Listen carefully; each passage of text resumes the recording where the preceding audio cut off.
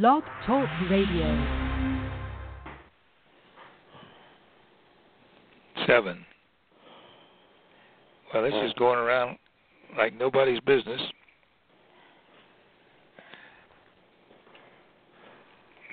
Now it's up to 19 seconds. I don't understand that.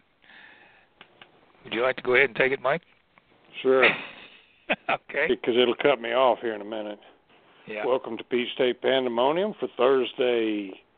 What is today's date? September what? 22nd. 22nd, 2016. This is Michael Norris along with Jay West and Bobby Simmons. Our third compadre has got a Chamber of Commerce meeting on Tybee Island tonight, so he's not going to be able to join us. But we will have a special guest here in a little while, and we'll get her on the air with us. But how you guys doing this evening? On the beach, he had to join the Chamber of Commerce? I guess. Jeez. I guess. But what's up with you guys? Well, my team's playing on TV, and it looks like David trying to fight Goliath. And it looks like David's going down tonight, unless something changes here. Yeah, Mike and I were mentioning that a minute ago before we went on the air. He was hoping they weren't. How many did they need, Mike? I think Bobby's talking about the Falcons. No, I'm talking about Georgia Tech. Oh, Georgia Tech. Okay. Yeah, they're playing Clemson tonight. Clemson. Yeah, they're going to have a tough game there. Yeah, it was 7-0 in a hurry. They went right down the field, and Tech can't move the ball because they're so much bigger and faster than they are. So, I'm sure Paul Johnson will come up with something to make it at least entertaining, or at least I hope he does. Well, getting ready for your surgery, Bobby? Yeah. I'm 2 weeks from today. I hope I'm seeing much better. So we're or at least seeing equally out of the left eye as I have the right eye. Right. So I go next Wednesday. I have to go next Wednesday to sign all the paperwork and everything, and they'll tell me how much it's going to cost me out of my pocket. I may not be looking forward to it after that, but we tell him you can't see it. Oh God. I can't see that. I had a little surgery on my back here last week. The stuff they do with me where they give me the injections and have to put me semi to sleep, and I've had a bad reaction from it. I still can't. My legs are still tingling at night. Boy, I sound like an old man. We did a show on that a couple of weeks ago, aches and pains, but not back to my abnormal as of yet. Michael, you talked about Lord Littlebrook last week, and this is from the Wrestling Observer, and you may have mentioned this. He had 28 grandchildren, and so he was a busy boy. In addition to that, he caught his wife in bed with another guy. He shot the guy, and the judge would not indict him because he said it was a crime of passion. So I don't know where the payoff was. That's why he left Canada and moved to Missouri. So that's what he was living in Montreal, and after that he packed his bags and moved to Missouri and stayed there the rest of his life. So he was quite busy. They listed 26 guys that were either guys that he booked that said he took 30% of their booking fee, or that he worked with, and a lot of these guys I knew, like Sky Lolo and Little Tokyo and Sonny Boy Cassidy and Cowboy Lang, and then a few names that take off on the Dick the Bruiser and whatnot, but several of them I don't even remember hearing about before, and it's possible that some of these guys may have worked under more than one name, but he was 4'4" and had quite a career, as you had mentioned earlier. But until you really see some stuff in black and white on these guys, it's you just don't remember what a significance they had on the profession. Oh yeah. Now Sky Lolo would have been around long before Littlebrook ever started, so he may have booked him after a while. Maybe Lolo had a falling out with the Britons or whatever, but right. And Little Tokyo was one of the later Ruby guys. Died. Yeah, little Tokyo was one of the guys that Littlebrook trained. Now, little Bruiser, his name was Murray Cummings. He was from he was another Hamilton, Ontario guy. And there was also a Little Crusher there for a while. Yep. And that guy's name, of all things, was Bill Bowman. Really? Not our Bill Bowman, but his name was Right. was William Bowman, yeah.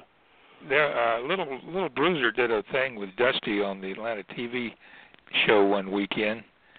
And I don't know if you remember or not, Bobby, where they had him behind a sheet.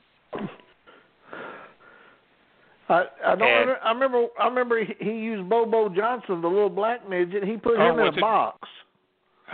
This one was not in a box. They made it look like he was a tall guy.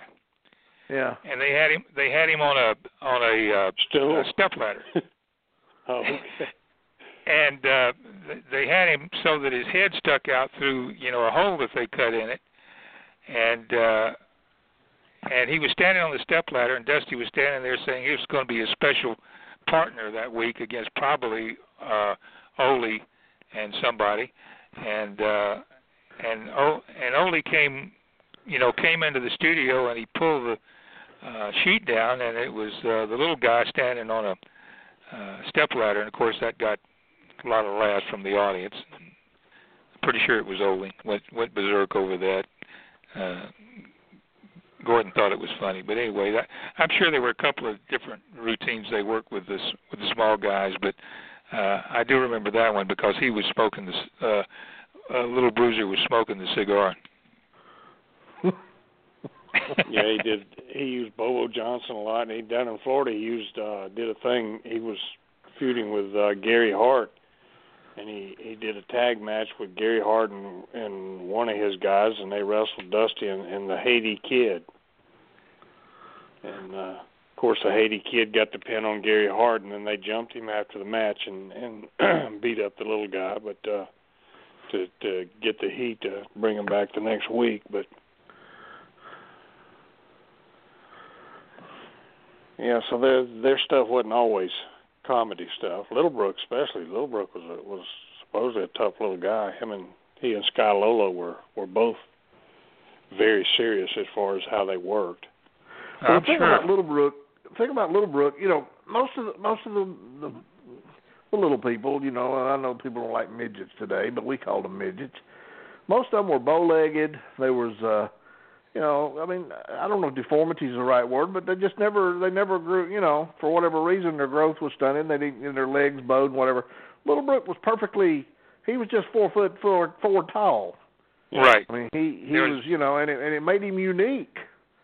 There were very few of them that were worker. There were very few of them that were, the size was proportional. Yes. Well, there was a guy back in the 50s and 60s named Pee Wee Lopez, and if you saw a promo picture of him, you'd never know he was a midget. He was perfectly proportioned and everything, just like Littlebrook, and you'd never know he was a midget wrestler. There was a couple of guys like that.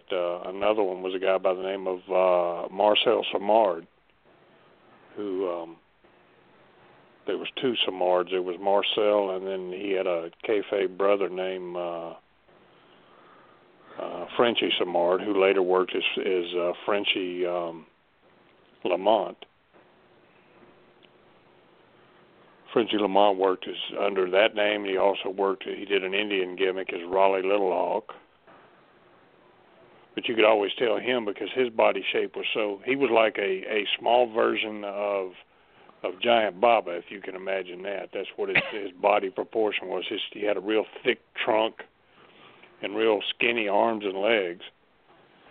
And so you could always tell Frenchie Lamont, no matter how you could put a mask on him and tell it was him because of his body shape. I'll mention a couple of names here since we seem to have a little time. This is whether you remember these guys or not. One was the Brown Panther. Did you ever hear that name? Mm-hmm. Mm-hmm. Cowboy Bradley and Lang, of course. Pee Wee James. Sonny Boy Cassidy. There was a couple Irish Sonny Boy Cassidys. Irish Jackie. I don't know if honestly I can't place that. Irish Jackie was out of that original bunch that started up there in Canada. There was 5 or 6 of them that were always traveled around. It was Sky Lolo and Fuzzy Knight. Cupid. Thinking of old cowboy movies. Fuzzy Cupid. Tom Thumb, who later changed his name to Little Brutus. Yeah. Or no, I'm sorry, Tiny Tim, who later changed his name to Little Brutus. And there was the Mighty Atom. Yeah. And the one you just mentioned, Irish Jackie. Irish Jackie was one of the ones that trained Little Brook, as a matter of fact. And, how about Farmer Pete? There was a couple of different ones of those too, but yeah, there was at least two Farmer Petes. And then there was there was Otto Ballman, Ivan the Terrible, Pancho the Bull,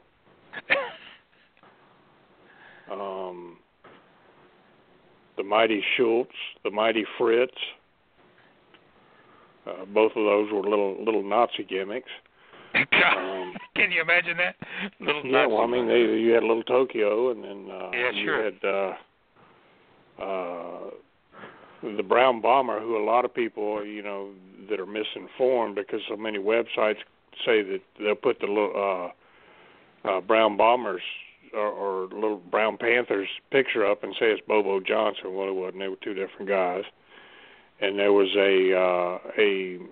another black midget by the name of Haile Selassie, who was a takeoff on the king of Ethiopia. Was a takeoff on his name. There was so many of them, and then there was more men than there were women. So, for years, it was just Baby Cheryl and Darling Dagmar, and then there was Gypsy Rose and Dolly Darcel, and then Diamond Lil came along later on, and then later on, even further along, there was Bobby's girlfriend Marie Laveau, and what was the Indian girl's name? Princess Little Dove. Princess Little Dove, the one that Bill Howard tried to choke. Yes. He didn't try. He did. Huh. Oh, God, that's so funny. That's one of my great memories, was seeing Gene Anderson. I turned around and looked, and Gene was up against the wall just shaking his head. And I told Bill, I said, we're fired. We might as well have fun.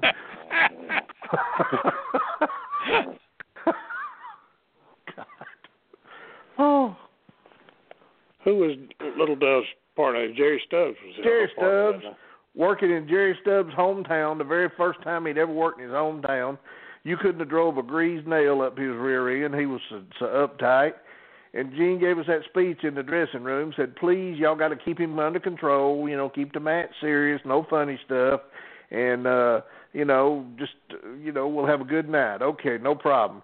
I went to push Stubbs out of the ring on a false tag and turned around, and Bill was choking that midget. And I thought, oh, no. God. Bill's wife had told me and him, we were standing outside the dressing room, and Bill's wife, Bill lived in Jonesboro too. Bill's wife told us, said, look, I run a beauty shop in this town, said, do not do anything to embarrass me. And I looked over at her, and she went under the bleachers. Oh, it was funny. It was funny. And it got worse from there. The match was over. The babyfaces won or raised their hands. They left. I went to get out of the ring, and Bill grabbed me and said, where are you going? And I said, well, it's over. He said, no, you ain't. Well, he kept moving me around until Marie Laveau got behind me on her hands and knees, and Bill pushed me over, and I took a bump. So I come up hot at him, and I pushed him. So he's pointing at his chin going, hit me. And I turned around, and I was going to call Stubbs to make a comeback. He said, don't you call Stubbs. He says, you hit me. And I kept backing up until I backed into the ropes, and I did one of them Robert Fuller off the ropes, big forearms. And Bill took this great big bump, knocked the midget down, and I run to the dressing room, and Gene was sitting there. When I got there, he was shaking his head. He was just looking at me. Bill got in there, and he took us in the shower, and I figured, well, this is it. And he looked at it, and he said, I'm not mad at y'all. It's my fault. I should have known better.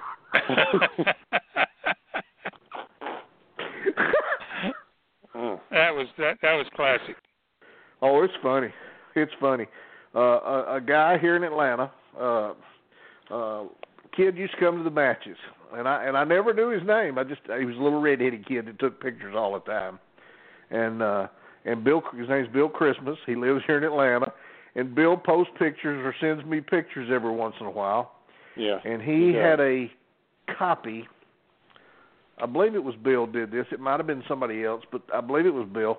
Sent me a copy of the poster, a window card from that match that night. Wow. And I've got it on my computer somewhere. It's one of the funniest nights I ever had. I'm just. So was that the last match, Bobby? No. The main event was Thunderbolt and somebody, but it was, it was second or third match. It was, just a little thing there. But we were at Jonesboro High School. It was really fun. It was funny. Well, something else I've got here that we don't,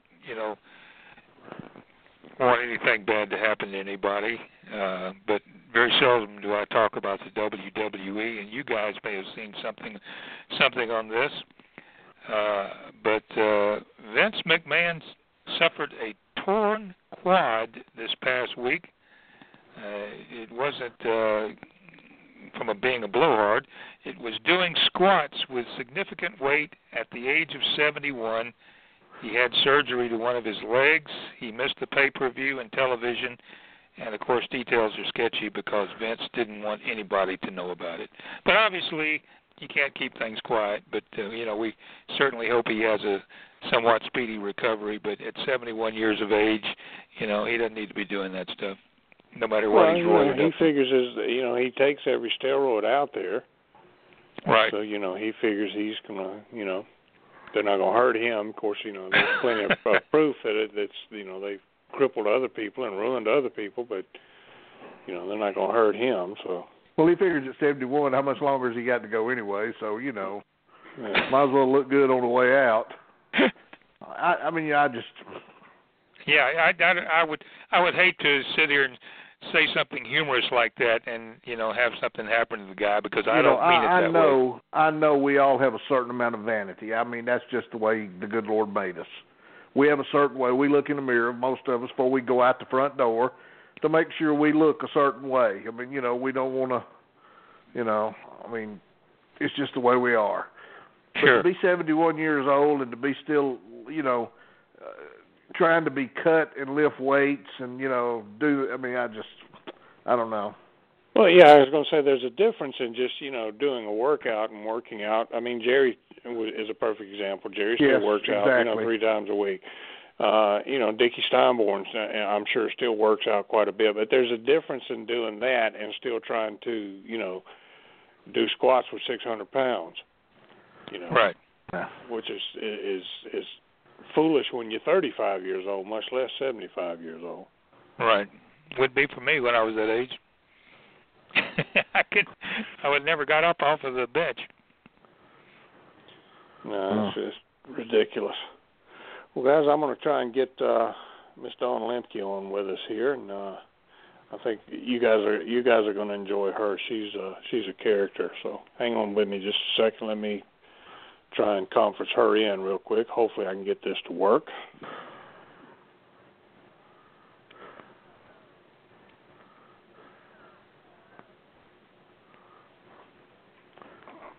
He scares me when he messes with his technical equipment. How's it going there, Mike? I didn't know what he was messing with there for a minute when he started to say technical.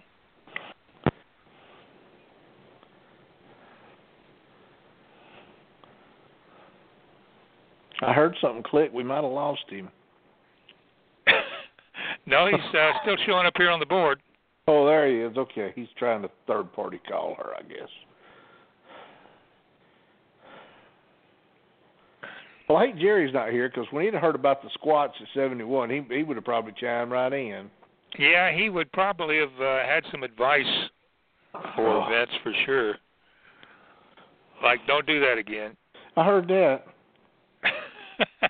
Well, yeah, I was in no way trying to be cute with that, but I just the vanity thing, I think, is his. Sure. You know, that's just. Oh well. Got you two guys back? Yeah, we're here. Okay. Well, we are being joined by our special guest for this evening, former professional lady wrestler and the Wrestling Writers Association International's Lady Wrestler of the Year for 1973, Miss Dawn Lemke. Welcome to Peach State Pandemonium. Hello. Don't get shy on us now. No, my voice cracked. Oh. Hello, how's everybody doing? Doing good. I got Jay West and Bobby Simmons with it, and unfortunately Jerry Oates. Jerry works for the Sheriff's Department in Tybee Island, Georgia, and he had to go to a Chamber of Commerce meeting this evening, so he's not going to be with us. So I'm sure you guys will keep me busy with questions. Oh yeah. Well, yeah. First one, Dawn, you're not from the South, are you? I am not, and I guess you can tell that from the way I talk, right? That was kind of a giveaway there. It was just a little joke. I hope you don't mind that. No, I'm from Wisconsin, and I still living in Wisconsin. So we talk like this up here. Well, the good thing is that Dawn always had problems with people misspelling her last name throughout most of her career, but all of us from Atlanta, the name Lemke is not a stranger to us. We had a longtime second baseman on the Braves named Mark Lemke, but he wasn't from Milwaukee. He was from Utica, New York, which is the only other person I know being from Utica, New York was Lynn Rossi. Well, they as far as my name, that's where I didn't get credit for a lot of the matches that I did wrestle, because my name is Dawn Lemke, but depending on the territory that I went to and how they heard me over the phone, or Kay Noble, she used to book us, so she also had a southern accent, so that might be part of the blame from the way they heard it. But it was Dawn Lemke. They called me Donna Lemke, Donna Lemke up in Michigan, Donna Dawn in Florida, Donna Dawn, and then Liz Stevens in down in Texas. Plus, they've misspelled Lemke with Lemke.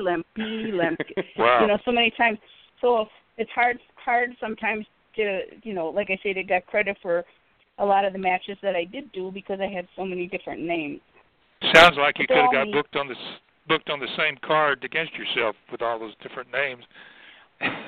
Well, it's funny you say that, because a lot of times when the women weren't used as much in a territory like they are now, where they can stay, we were on the road quite a bit, and there's a couple times I would dye my hair, and they would call me that's where Liz Stevens, I think, came in, because I dye my hair, and everybody knew Kay Noble, and I was at the time was relatively new, so I dyed my hair, and they called me something else, and nobody knew.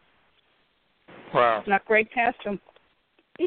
You have a lot in common with our friends Terry Lathan and Randy Colley. I've seen their names spelled so many different ways. Terry, it would drive Terry up a wall because they would put an M at the end of his name.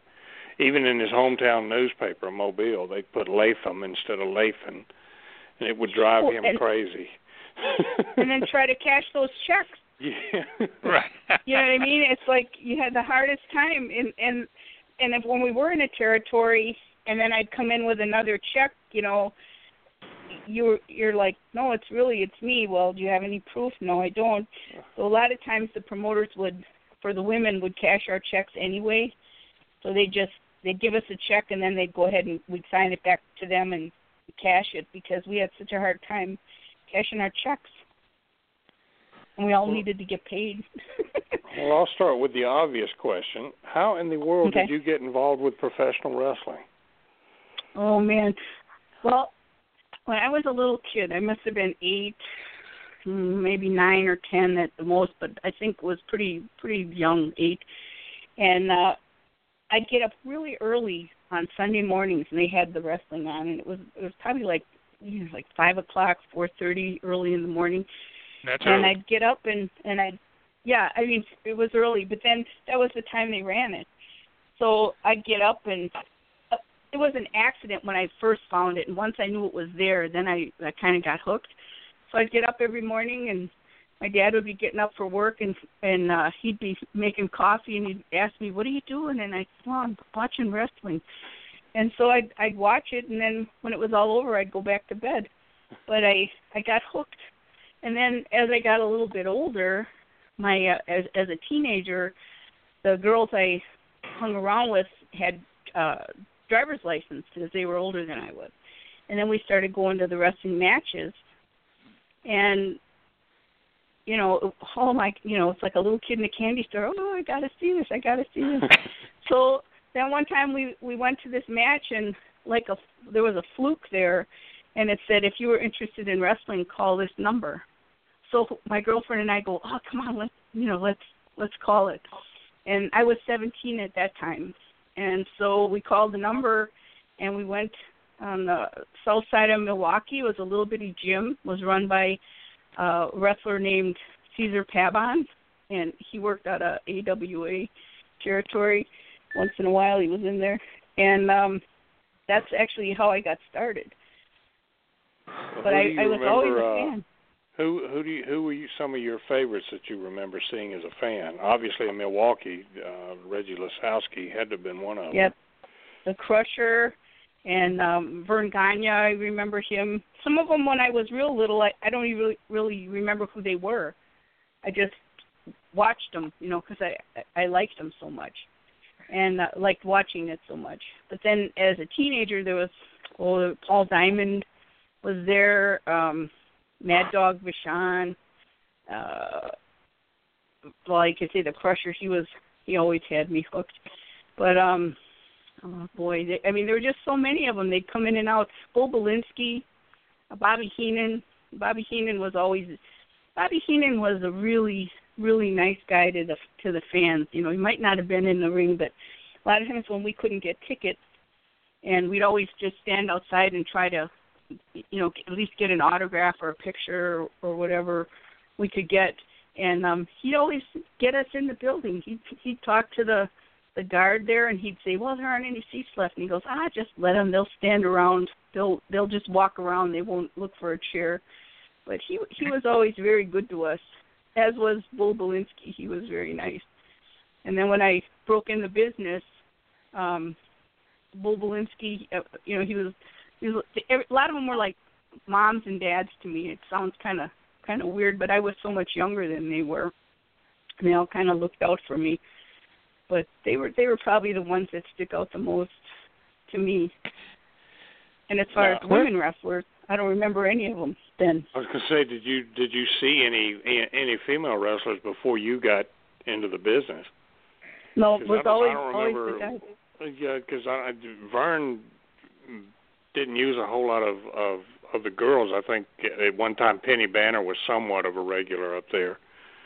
Yeah, Kay Noble wrestled for him quite a bit up there, and that's how I ended up going. I went on the road with her as I met her through the AWA.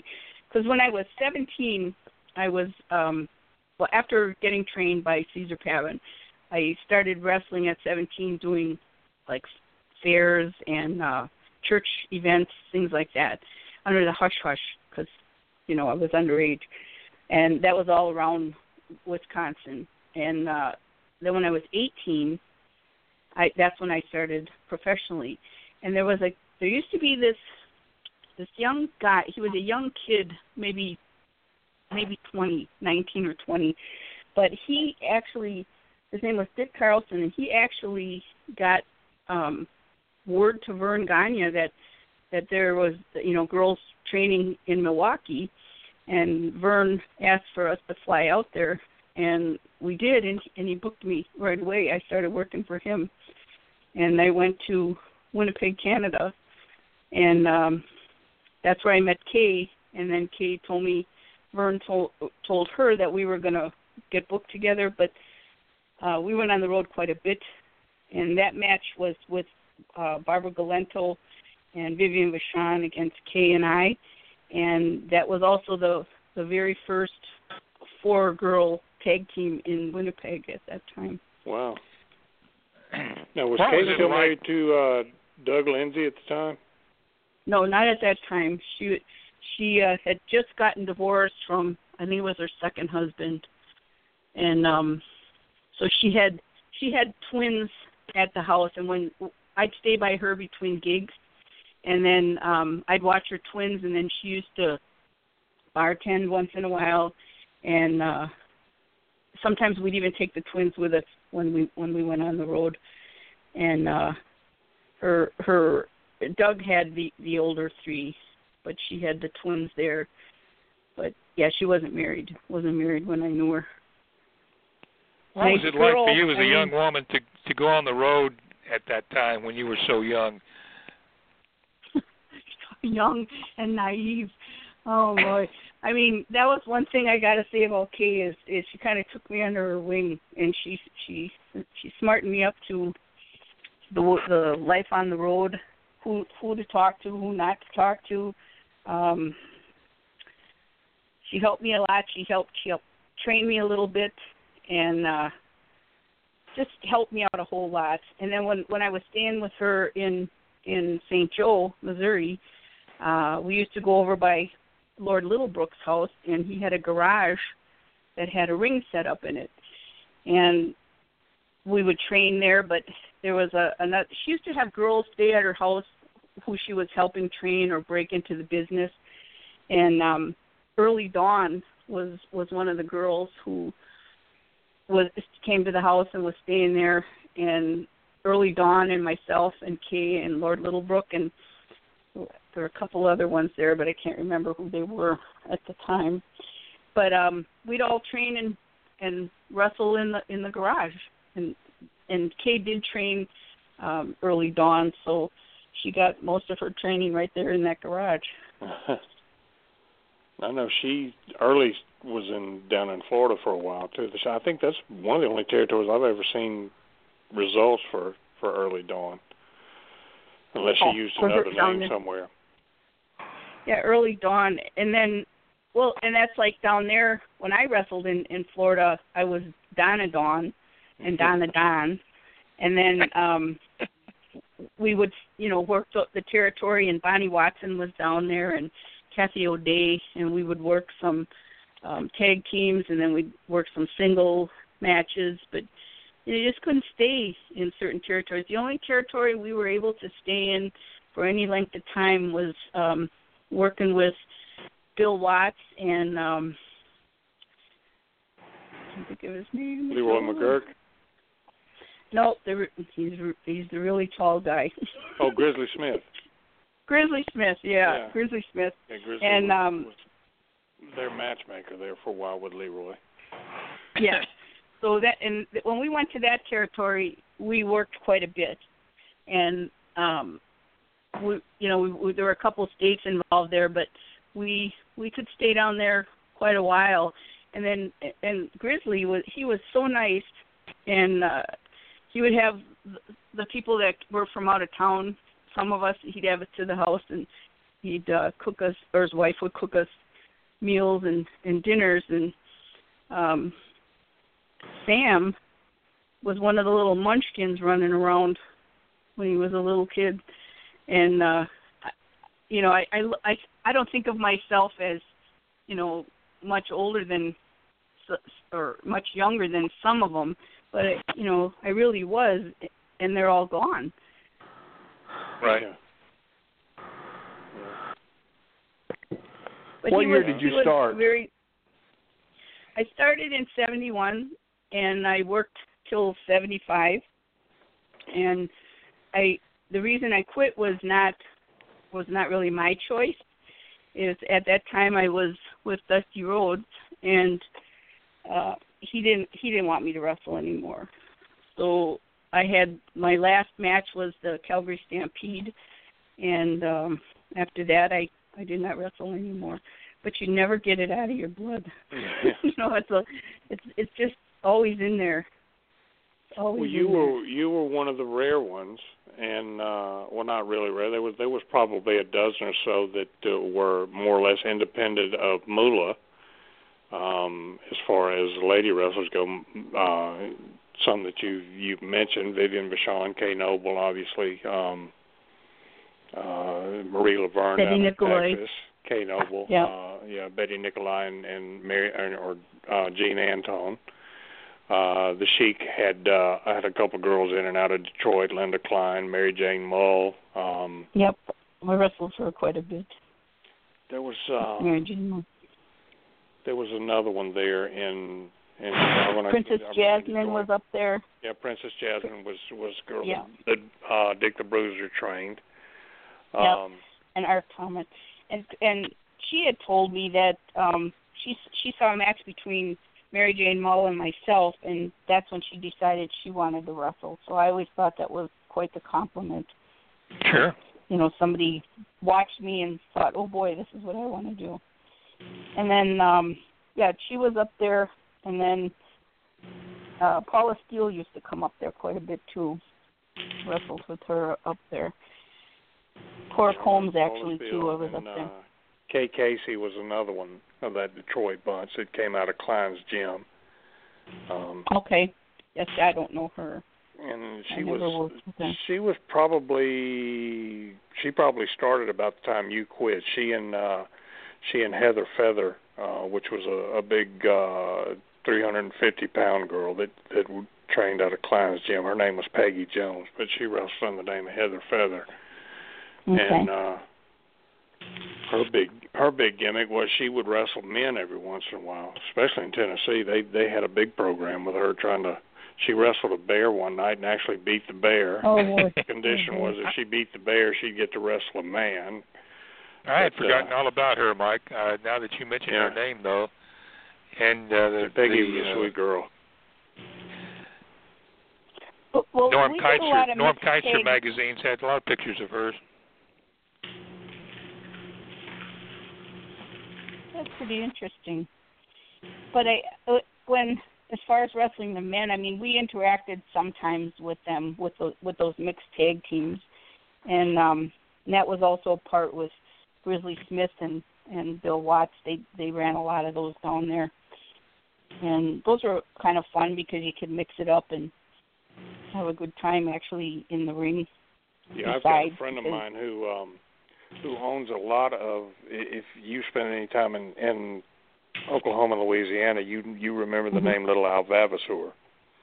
Mm-hmm. The photographer there. A friend of mine actually has his whole collection of negatives, and a ton of photos of you with various people, Don Duffy and Salento Rodriguez, and I think Johnny Eagles and. Johnny Eagles. Johnny, what a funny guy he was. He was such a ribber.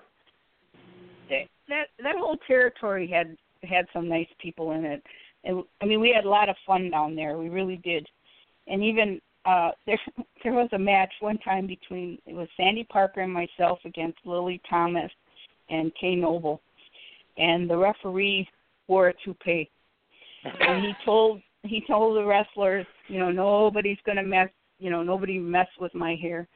Well. And this was Shreveport, Louisiana, and they have like a stage, and they set the ring up on the floor near the stage, and all the wrestlers can, like when your match was not, when you weren't working your match, you could come out and peek out and watch off the stage, and that's the same stage where Lil Al took all the pictures in front of the curtain.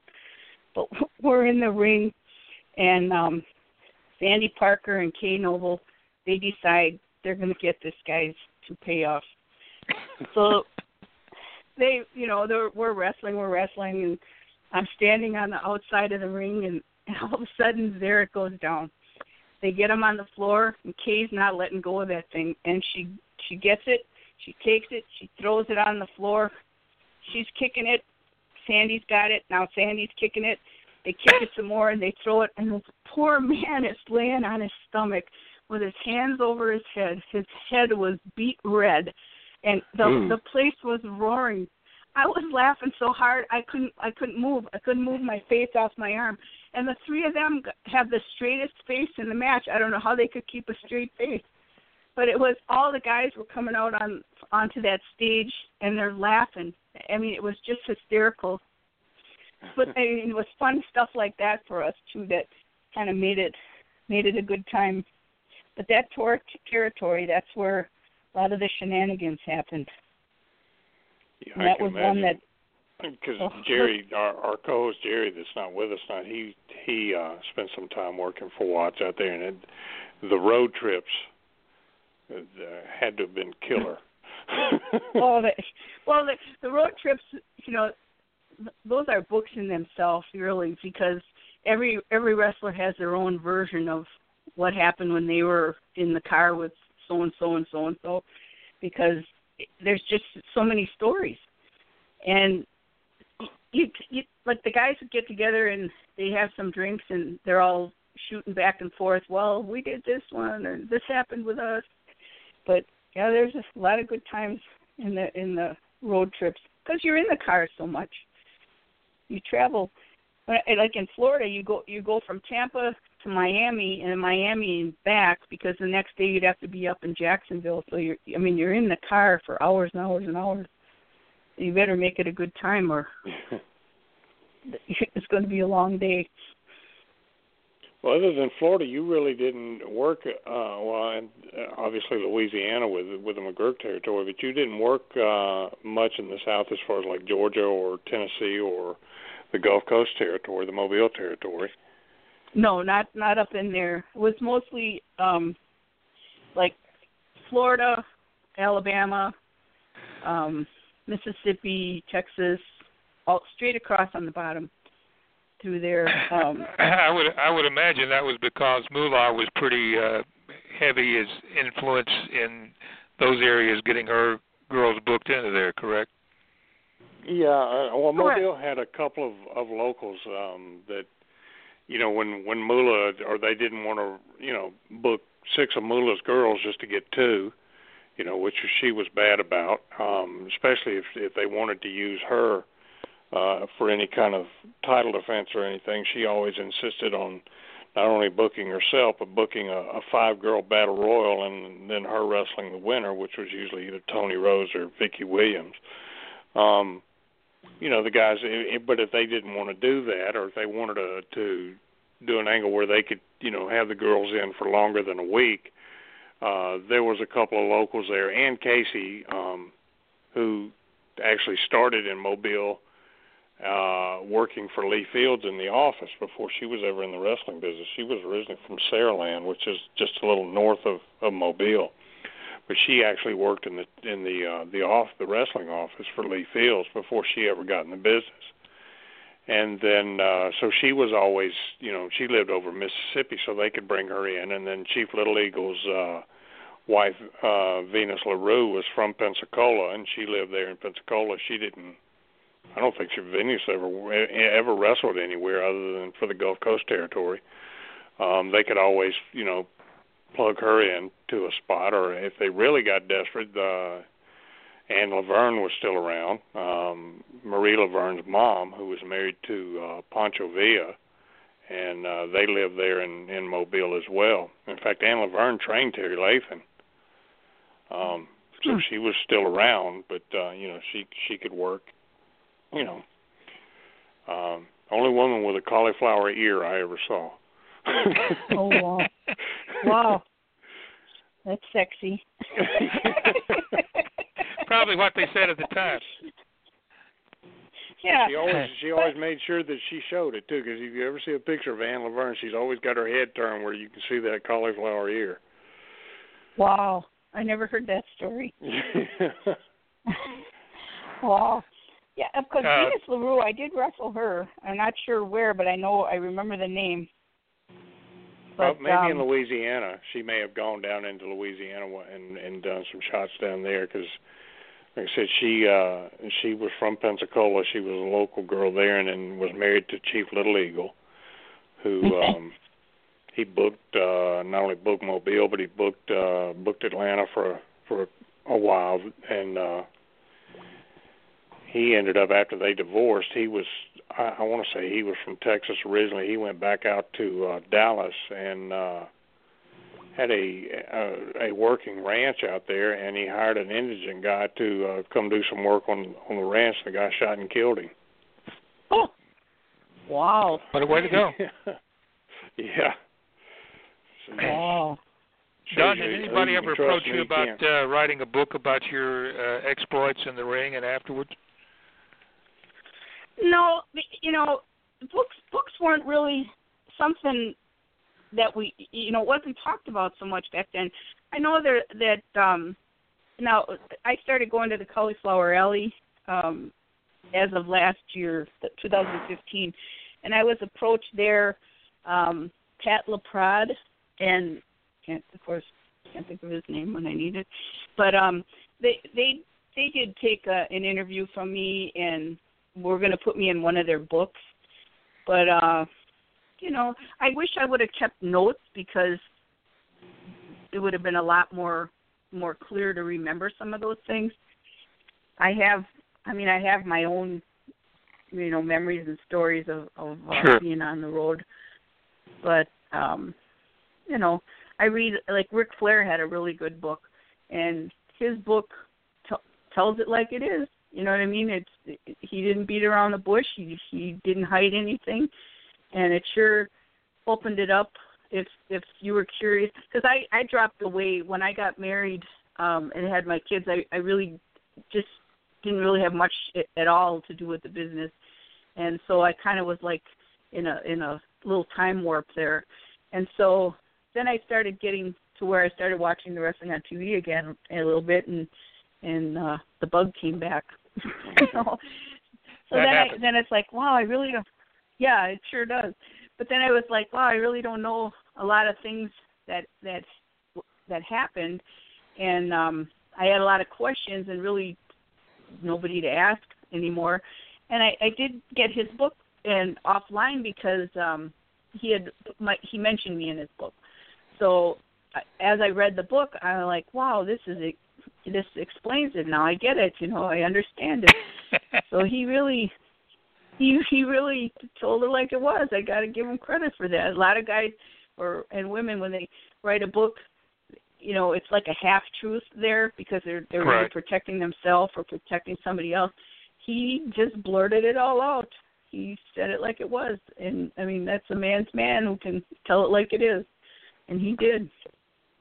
Well, if you get a chance to read Moolah's book, pass on it because it's hers is pure kayfabe from one end to the other. Well, that's what I mean, Yeah. And it's the same thing with I even hate to mention that, but I'm sure everybody knows, like with her belt, you know what I mean? It's like she was never really going to give it up or get rid of it for very long. It all just stayed within her territory, and there really weren't a lot of women belts in the first place out there. I mean, it's like now with all these little groups of wrestling groups that show up, they've got a belt or 5 belts for their. We've talked about that many times. Yeah, everybody's got a belt for everything. And that's the title for the book. Everybody's got a belt. Yes, that's true. It's true. And back then, I mean, you kind of believed when somebody had a belt, you kind of believed it. But now, they wake up one day and they decide, oh yeah, we're gonna have a belt for this, and now they've got maybe 10 wrestlers in their group, and 5 of them are have belts. It's true, I mean, it's true. And you got to make sure you got your own authentic wrestling music to come out too, also. Well, that, I mean, I don't know. I mean, it's just wrestling now is so different than back in my day. And when I watch a match, I can't help myself and criticize some, that's just the normal part of it. You watch it and you go, oh wow, look, he missed that, or he should have did this, or he should have did that. But I find there's so much, and I was a flyer in my match. I mean, Billy Robinson showed me things to run up the ropes and jump around and jump off the top rope, and Kay was always teaching me things like that. So it wasn't that I wasn't a flyer, but they fly so much in a lot of matches, and they fake pin so much that you don't know, the big picture isn't there. Yeah. So, I watched the match, and yeah, it was very interesting, but it's just not like what it was for us. And for, like, when I was wrestling with Kay, we even learned college style or folk style wrestling. So when we went to college towns, we could actually do that. And, the fans would go crazy for that. But we really wrestled. There was a lot more wrestling to the match itself, the content of it.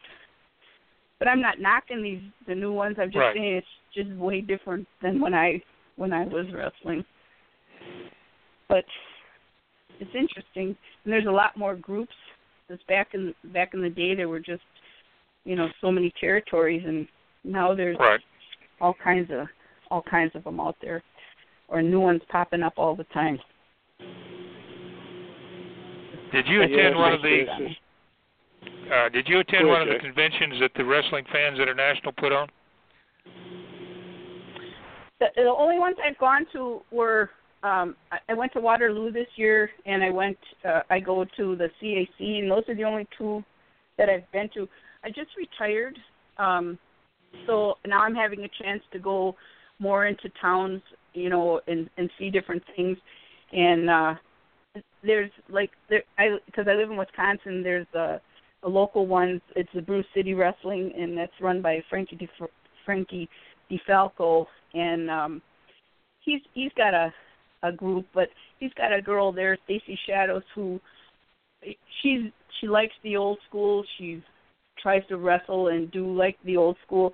So I try to show up and give some feedback, be there, be present for the younger new generation that really wants to learn, and it's surprising how much they want to know. And I also go to the Steel Domain Wrestling in Minnesota that Ed Hellier runs, and they have Mark Koval and Mick Karch, voice of Minnesota, and Mark is a Golden Idol there, and I've been going to some of theirs, and just trying to be around the next generation. And because they go, I'd really like to talk to you, I'd really like to pick your brain, and I'm like the tail end of my generation, because I was 18 and most of them were like 8, 10, or more years older than me. Mm-hmm. So I'm like the tail end of it. So it's like, wow, if they really want to know it, I'm happy to share it. But it's I try to stay present for this new generation. But that's, like I say, Waterloo and the CAC, those are the only ones I've been to so far. And now I haven't been on Facebook for very long either.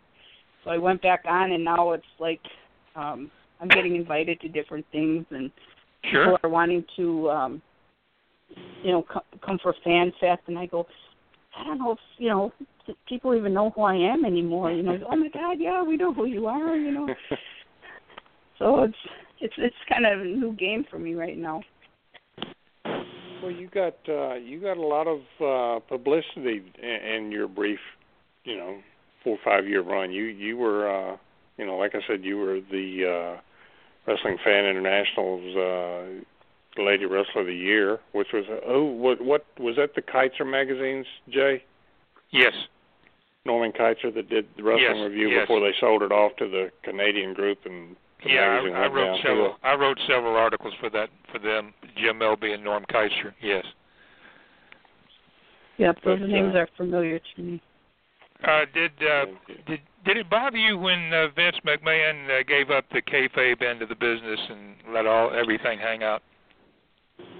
Well, you know, he kind of wrecked it, I think, for a lot of the business, because it was always nice with the kayfabe because it had advantages. It has advantages now because you can be with somebody and not pretend you weren't, you know, you didn't ride to the matches with them, or you're driving home with them, and you didn't have to always put up that front. But yeah, I think it just took away from a lot. It just took away a lot. But then you still have the hardcore fans that they, even though they know it's not real, they still think parts of it are real. You know, they watch it and they go, well, yeah, that might have been fake, but that's not. You know, little stuff like that. But right. Yeah, I don't know. I don't even know if I should say that, but I have a hard time even watching that with Vince and stuff, because it's just so different. You're not the first one that we've had on the show that said that. No, yeah, I can imagine. I just, you know, just don't agree with some of it. I think it was better the way it was. You know, let the fans make their choice. And, you know, I don't know. I don't know. You could probably talk to 20 different people, and they'd all tell you something different. But as far as for me, yeah, I took something away. Absolutely. It was kind of nice having that, where people thought everything was real. Well, you know, like when I went to the CAC this year, I went with my daughter Jamie, and they have wrestling on 2 of the nights there, and we're watching on the second night, and it was the last match, and I think it was Steve Anthony and APOC. They had the match. So we're watching, and it really was a really well-worked match. And my daughter, who knows the business isn't, you know, it's not real and all of that, and she turns her head at me and she goes, "Now that wasn't fake, was it?" And I just smile at her, you know, and I go, "Well, I'll tell you what." I go, "That's 2 professional wrestlers who know that craft well." And that's really what it's all about, is just keep them guessing. And yeah, fooled her. So I mean, if you get guys like that who really can wrestle and work a match and make you believe, why not? Sure. Makes it like good advice. You like the old days. But there's a lot of them that in the business that basically they just want to check. They go in there and there's no real drive in the match. You know, I mean, there's an effort. They're working it, but it's you just don't. When the match is over with, you just don't go, "Wow, that was really good." Just right. Like you're watching it and you're like, "Okay, what's next?" And they're flying around and jumping around, and that part's really good. But the match is just missing something. Yeah, it doesn't make you want to see it again.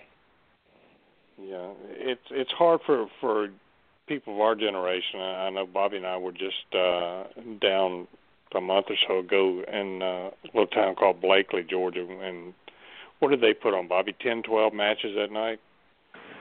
At least. It seemed like a lot more. It's hard for us to sit there and watch it and not see, you know, like you were saying, you know, you should have done this, and you know that didn't make sense. Why did you do that?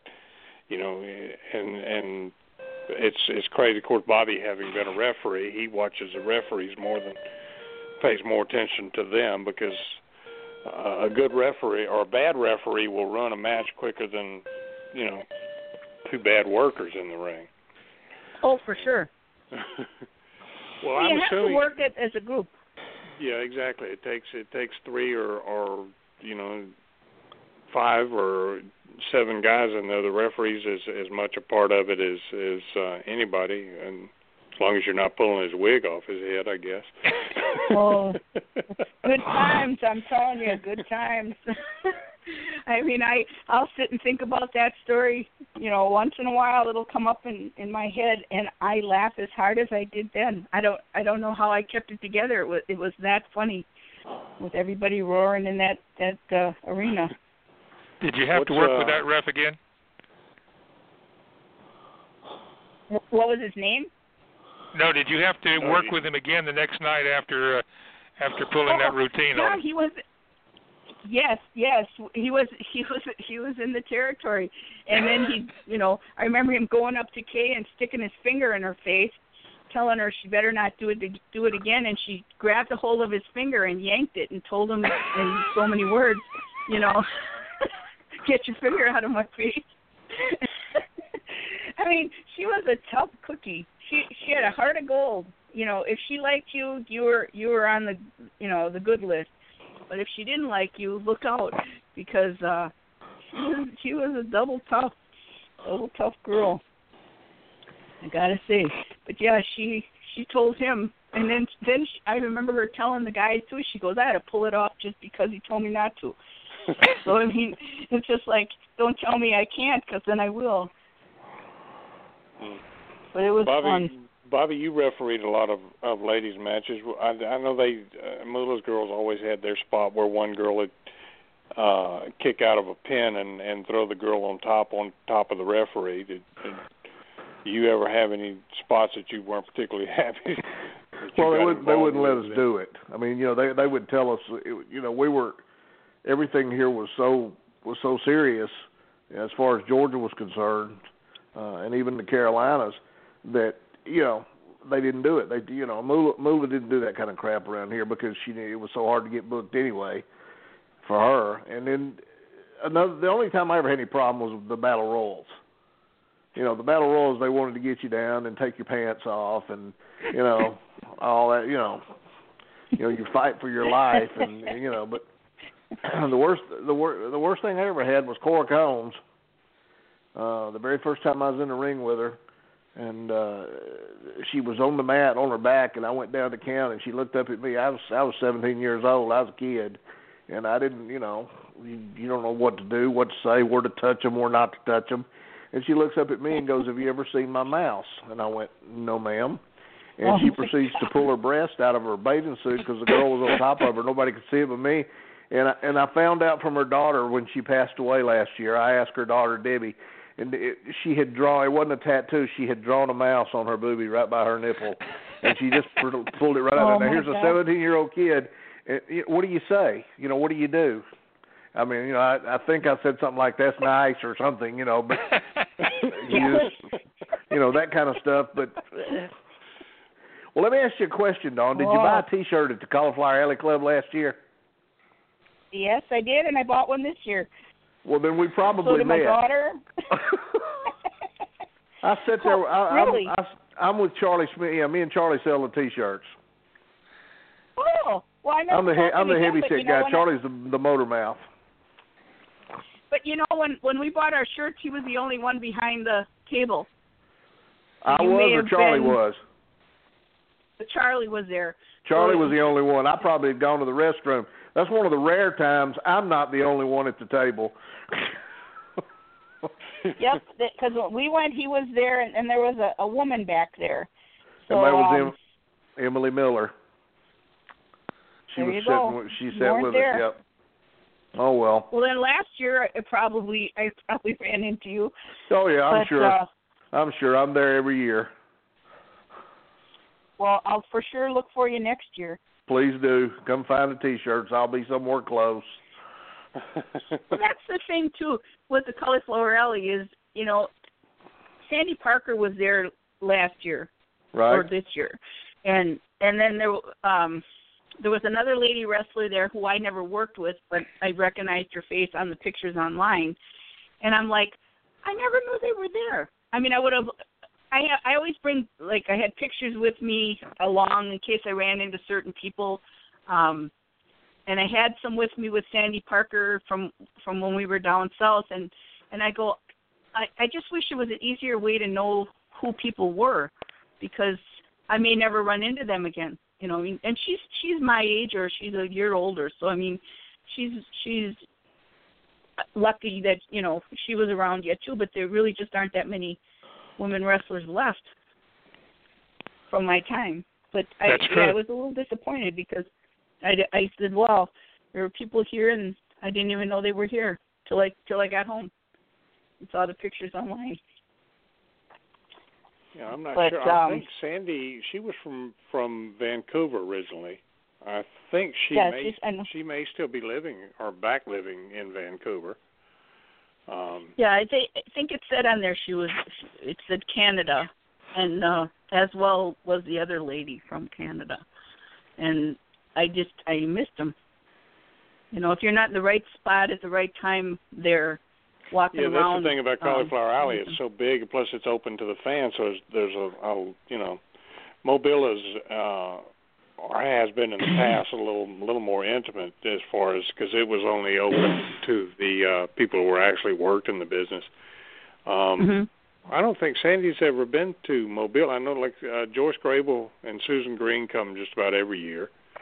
Okay. When she's my age too. Susan started. Lord, Susan was only 15 or 16. She was like you. She started real young. She was. Joe Blanchard trained her. Of course, it's Christie, which is where she was from, and that's how she got in. Of course, she wound up working some with Moolah, but she was another one that was fairly independent as far as that goes, and Sue may even still get in the ring every once in a while. Oh, not me. I can't take that chance. You know, the insurance is different now. Once you're retired. But yeah, I remember her, you know, like in magazines and stuff when I was wrestling, but you know, you just always didn't end up with those women. You know, you kind of had the same one. And Kay, she a lot of times would get us booked wherever we were going. She'd call me up and say, hey, we're going here for X amount of times. And then I went to St. Louis and wrestled there, and Betty Nicolai wanted me to, you know, she said, oh, can you come back in the territory and work with me? So a lot of times the girls that were independent kind of wanted to work with you because then they had somebody new to work with. Yeah. But I remember when Cora Combs was up in Detroit, and I remember her telling me, you know, oh, you know, here's the number, and she gave me Moolah's phone number, and she says, you really should call her and get involved with that. And I remember telling Kay that I had that number, and she goes, rip that piece of paper up. She goes, you're not working for her. She said, you're going to go on the road, and I'll keep you working. And she says, I'll find us work. And Vern Gagne, I mean, he when we were up there, he always got us people to work with. But yeah, we had to scavenge and call and get our own bookings, you know, because we were the gimmick. They brought us in when the sales were low or they needed a perk on the card, and then they'd call us. Well, what was your favorite territory to work in? I liked the Midwest because Midwest paid the best for us women. You know, I mean, we down south for Grizzly and Bill. I mean, they kept us busy, and so we made money. But you know, you work for Vern, and you do a big town. Like when I wrestled in Milwaukee, they had an auditorium and the arena held quite a few people, and that was my biggest payoff. And back in the 70s, I mean, it was $1,500 for one night, and about fell over because it's like, what? You know, that's like working a whole territory almost, and that was a lot of money back then, you know, to make. So it was a good haul. Well, that's a lot of money tonight. You're not kidding. Yeah, but I mean, back then, you know, I mean, it was like, oh my God, I couldn't believe it. And then when I wrestled that match, we had just come back from down south, and Kay had a broken foot. She hadn't gone to the the doctor yet, so she's wrestling with a broken foot in her wrestling boot, and so she'd have to have Dickie Murdoch would carry her out to the ring, and then Wow. he'd get in the ring, and then we'd have to work an angle where we could sell her foot. So he would walk towards me.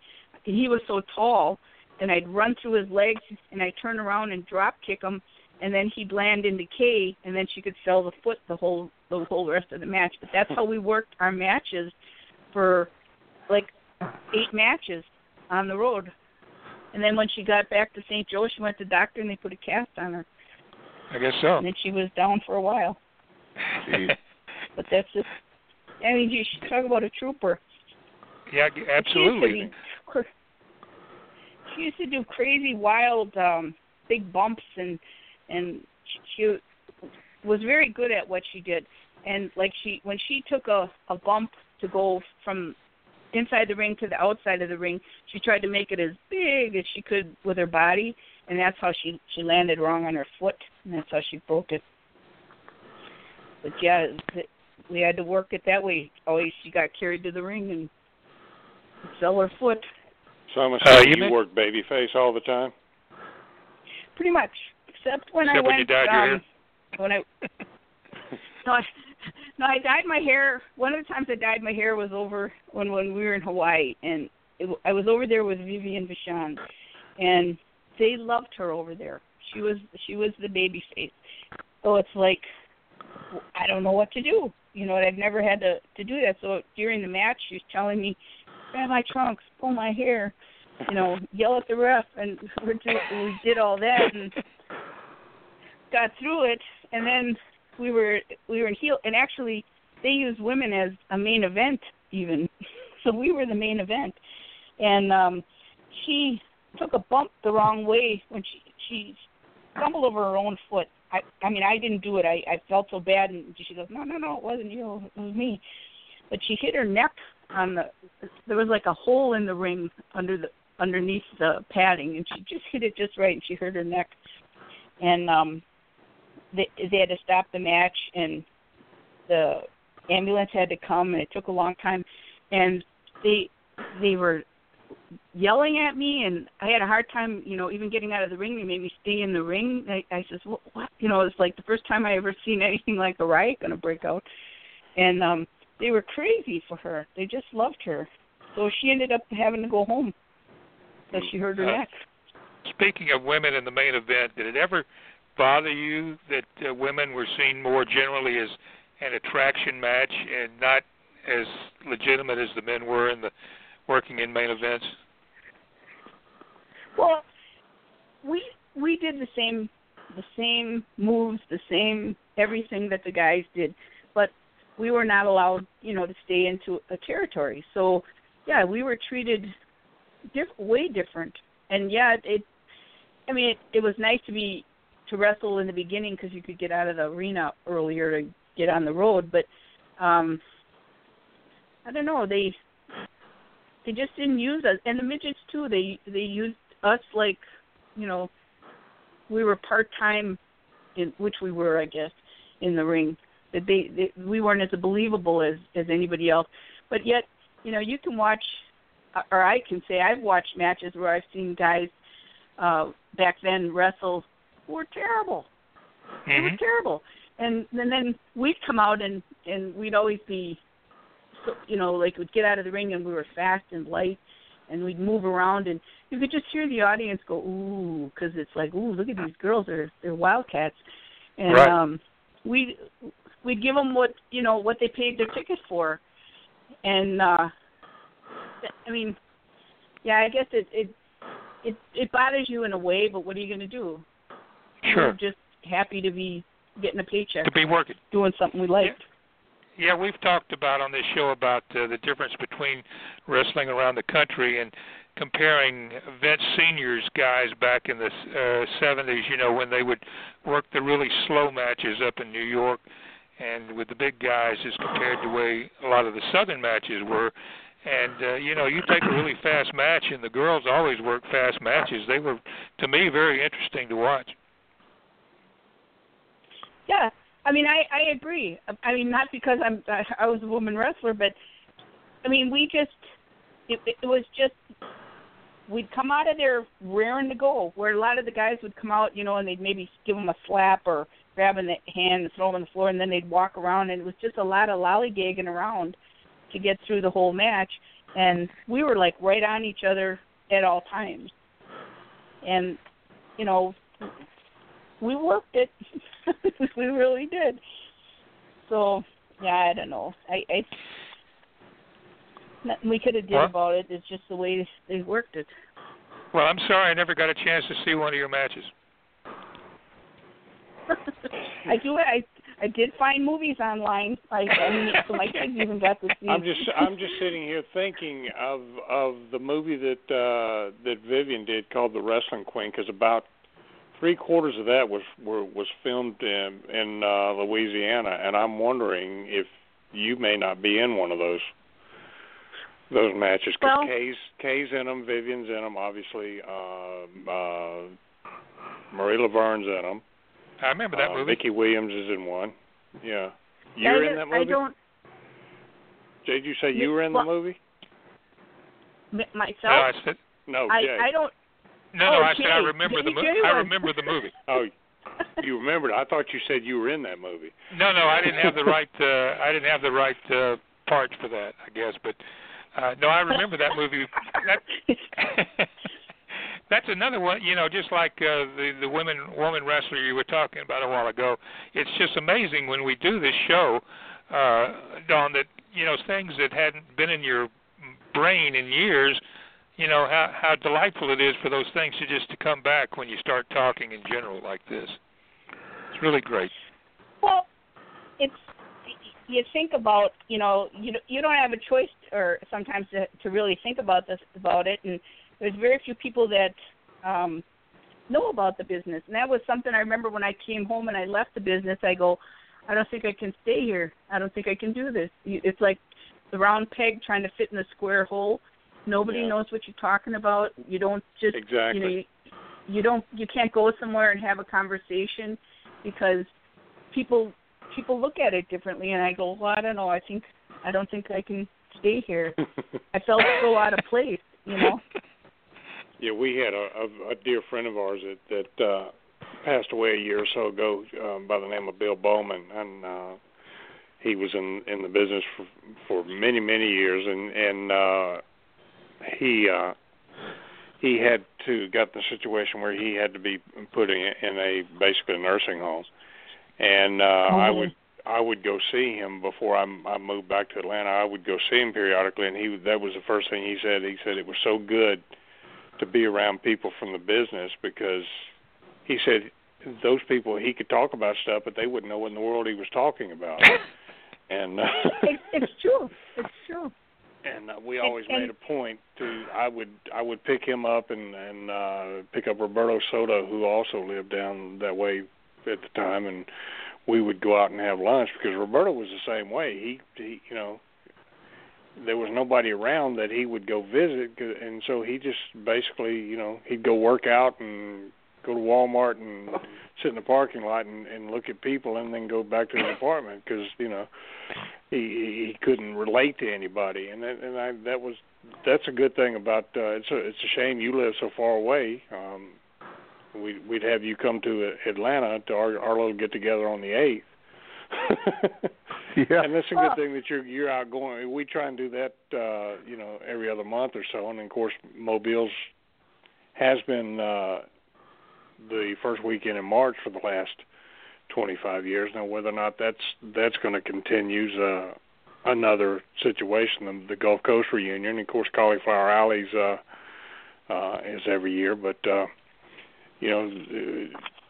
we have mixed emotions on this show. A lot of us love to do that and love to see guys that we worked with and stuff like that. And then Jerry has a different opinion. He kind of keeps to himself, because he's been to one reunion and that's pretty much it. He says he doesn't want to remember guys. He wants to remember guys like they were when he worked with them, and not how they are now. So, that's true. And like I didn't keep on the computer. Even that I got a late start. I figured what do I need it for? So when I got on finally got a computer and started going through it, and I started looking up wrestling things, and I'd start seeing like the Cauliflower Alley and different things. But the sad part of that is, if I'd have known about it even 5 years ago, so many of my good friends would still have been there. And because you don't keep in touch with a lot of these people, you just wonder what happened to them, or you hope they're still alive, or hope they're not sick. And I look at the list on there, and it's like, I could have saw him. Humperdinck, one of the nicest guys, such a good friend to us. Yeah. And when we were living in Florida, and it's just a sweetheart. And he used to go to the Cauliflower Alley, and I'm like, and plus he's from Minnesota, and right. Which would be close and stuff, but you just don't have the connect. You know what I mean? You don't just call somebody up and say, hey, I just got your number off whatever, you want to hang out? It's just not how it works. Yeah, but, I tell you what, I loved Hump so much. He used to come to Mobile all the time, and he was a big music nut, and he and I had a lot of the same taste as far as music went, and we would talk sometimes on the swap emails back and forth on the computer, or messages back and forth on the computer for hours, and never even mention the wrestling business. We'd be talking about music, and I really hate when we lost him. And then Percy Pringle, who was a local, even though he worked all over the world, but he was a local to us because he was from Mobile. He grew up, lived right across the street, or just down the street from my parents, and he and I were, used to go to the matches when we were kids together. And I didn't know him then, but I remember seeing him around, but I didn't know him until many years later. But yeah, it's there's a lot that we lose every year, and it's just it gets worse. I mean, we just lost a guy by the name of Don Bass last week. Don worked. He worked a little bit of everywhere. Worked in Florida. Worked in mainly Tennessee and the Gulf Coast territory, though. But was a big name in Memphis for many years. But there again, he never missed Mobile. He was in Mobile every year. I think he wasn't there last year, was he, Bobby? Because he had been sick. Yeah, I think he missed last year. I don't remember seeing him. It's the first time he's missed in forever. But and it's just it's hard losing people that you get you reconnect with. But it's like Bobby has said on here several times. You got to get out of the business to realize how much we all meant to each other when we were in the business. It's true. It's true, because you take for granted that you're going to run into them in this state or this territory, or see somebody again, and then all of a sudden it just stops. It's like the door shuts. And a lot of times you don't even have phone numbers anymore. And then as time goes by, and I got married, I had 3 kids, and well, I'm divorced now, but my whole life was not wrestling anymore once I got married, and that was hard too, because my ex-husband hated wrestling, hated anything about it, and it's like, who am I going to talk to? Who am I going to tell anything to? What did your children think about you being a former wrestler? Oh my God, show and tell in school. Well, my youngest, Lisa, she used to say, Mom, I told them, my mom was a wrestler, and she's going to come and talk to us in front of the class. And I said, honey, I got to work. I can't just take off and say, hey, I'm going to talk about wrestling today. Because that was something I really didn't talk a lot about. Sure. I didn't bring it up to people, because then first you get that, yeah, right. And then, it's just what you get, and they never believe you even when you tell them. So I go, why am I wasting my breath talking to these people when, they don't believe me in the first place, and second, they don't get it. They just don't get it. But yeah, my kids from small on really, really were wrestling fans, and as I grew up, or as they grew up, it was always like, hey, my mom used to be a wrestler. Really? Yeah. And now with the internet, they just go click, click, click, and yep, there's my mom. This is her.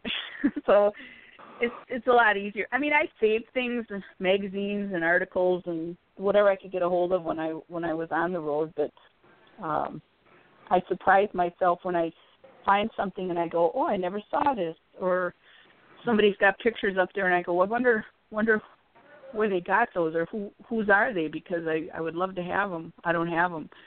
So Scott Teal posted a picture of me fixing to lock up with a bear that was made 40 years ago. Oh, and I didn't even remember the picture was made. And my kids my kids are 40 and 38, and their reaction was, Dad, most people played with dogs and cats. And I, you look back and I'm thinking, I'm 17 years old and I'm playing with a bear. Sane people don't do this, But no. You're right. People don't think like we think. That's it. They don't. Honestly, it truly is. It's like it's a special breed we are, and we were meant to be in the wrestling business, or be around it, or just do something with it. Some people never step into the ring or anything like that, but they do things for the business, around the business. They right. way back fan clubs and that kind of stuff. They just have that bug, and they can't explain it. But it's nice to hang out with those people because they totally get it. Sure. Yeah, but I mean, and I've been challenged. Believe me, when I'd go out, we'd go, like, us girls would go out. This was after I was wrestling, and when I just started, you'd go out and people would challenge you. Hey, didn't I see you so and so place? And then they want to arm wrestle you, or they want to, strong arm you, and I bet I can take you, and I bet all that, and it gets to the point, you don't like it, you don't want to do that, but it was always harder for the guys because the guys were much more well known. Because I know Dusty, we'd go to the bar or something after the matches, the guys would all meet up and we'd all go there, and there's always somebody with their leg up, wouldn't let them pass, or just waiting to instigate stuff. And we'd go out to eat, and they come over to the table and bother him, and he had a short fuse when it came to some of that stuff, is a nice way to say it. But yeah, he didn't like it, but it was, we couldn't go anywhere without somebody challenging him. Always happening. Even at the red light, and we stopped at a red light, and Eddie Graham and Dusty and myself, and we're at the stoplight, and and Dusty and Eddie just had a match against each other. Now they're riding in the car together, and they're yelling, "Beat him up, get him," or whatever they're yelling out the window, and they both go flying out of the car, and now there's a big brawl in the middle of the road at a stoplight. I mean, you just gotta love Cat. Oh yeah, those were the days. Well, Bobby's got a story about Dusty that you'll probably appreciate. This is similar to that. Well, I know a lot of them I own, but let's hear Which yours. one? Picking him up at the airport? Picking him up at the airport, yeah. We shot an angle here in Atlanta. He was coming in. He was flying in from Florida to do the Atlanta house shows every Friday, and it was him and whatever the partner of the week was against Ole Anderson and Ivan Koloff, or Stan Hansen was one of the biggest heels in the territory, and he went on TV on Saturday and pled for Stan to be his partner, and people were going, he's going to turn on you, and we were in the process of turning Stan to a babyface. But anyway, the deal was Jay West, who was the Atlanta ring announcer, he goes out at 8:30 when the matches start and makes the announcement that Dusty has not showed up, that we're, if you want your money back, go to the box office. We don't know where he's at. He's late. We ain't heard from him, blah, blah, blah. So the whole deal was I picked him up at the airport about 9 o'clock, and he was to hit the side door at the auditorium at 10 o'clock, and Stan was going to be in the ring trying to hold the other two off, and And the deal was that Ole and Koloff had jumped on Dusty. Well, I get Dusty back. We parked across the street from the auditorium in this dark parking lot, and we're over there, and we're cutting his shirt up, and we're cutting his pants up, and he's gigging himself, and he gigged his arm. I mean, he's bleeding like a stuck hog, and you know, and we got about 2 minutes before he's supposed to hit the side door. So we get out of the car, and there was a mud hole there. And he said, what do you think? He said, ought to roll in the mud. I said, hey, it's up to you. So he plops down in this mud hole, and he's rolling around. Now, here's this man, torn clothes, bleeding profusely, rolling in the mud, and we hear some people laughing. And we start looking around, and what we did not realize, the headquarters for the City of Atlanta Fire Department was on the corner. We were parked behind the building. We didn't realize there was a deck out there, I guess, where they came out to smoke, and there was probably 7 or 8 guys up there, and they're standing up there laughing at us. And I remember Dusty sitting in that mud looking at me going, oh, well, so much for kayfabe. I said, it's time, let's go, and we hit the side door. So, but, yeah, that was... And the crowd loved it. Oh, yes, crowd went crazy. I'm sure. And nobody asked for their money back, so it was, you know. No, it was a good night. Yep. If Dusty hadn't shown, it wouldn't have been a great night. No. Well, we've all had horror stories. What is the worst building you ever worked in? Do you remember a particularly bad one? Well, I don't remember I know it was in Florida. I don't remember the building because it was like a school, and they had one cop. There's a one-cop town. And I was wrestling at the time, and so Dusty was also wrestling. And he had the Dream Machine, which was a Cadillac that he had painted, and he had stars up around the hood. So it was so noticeable that it was his vehicle. So I wrestled my match earlier, and and that's another thing. I had a lot of trouble with the fans down south, not up here, but down south. And I got knifed on the leg there going to the dressing room. You don't even know it until you're in the dressing room because, you know, your leg's wide open and it's bleeding. They would grab us in the butt and in the chest.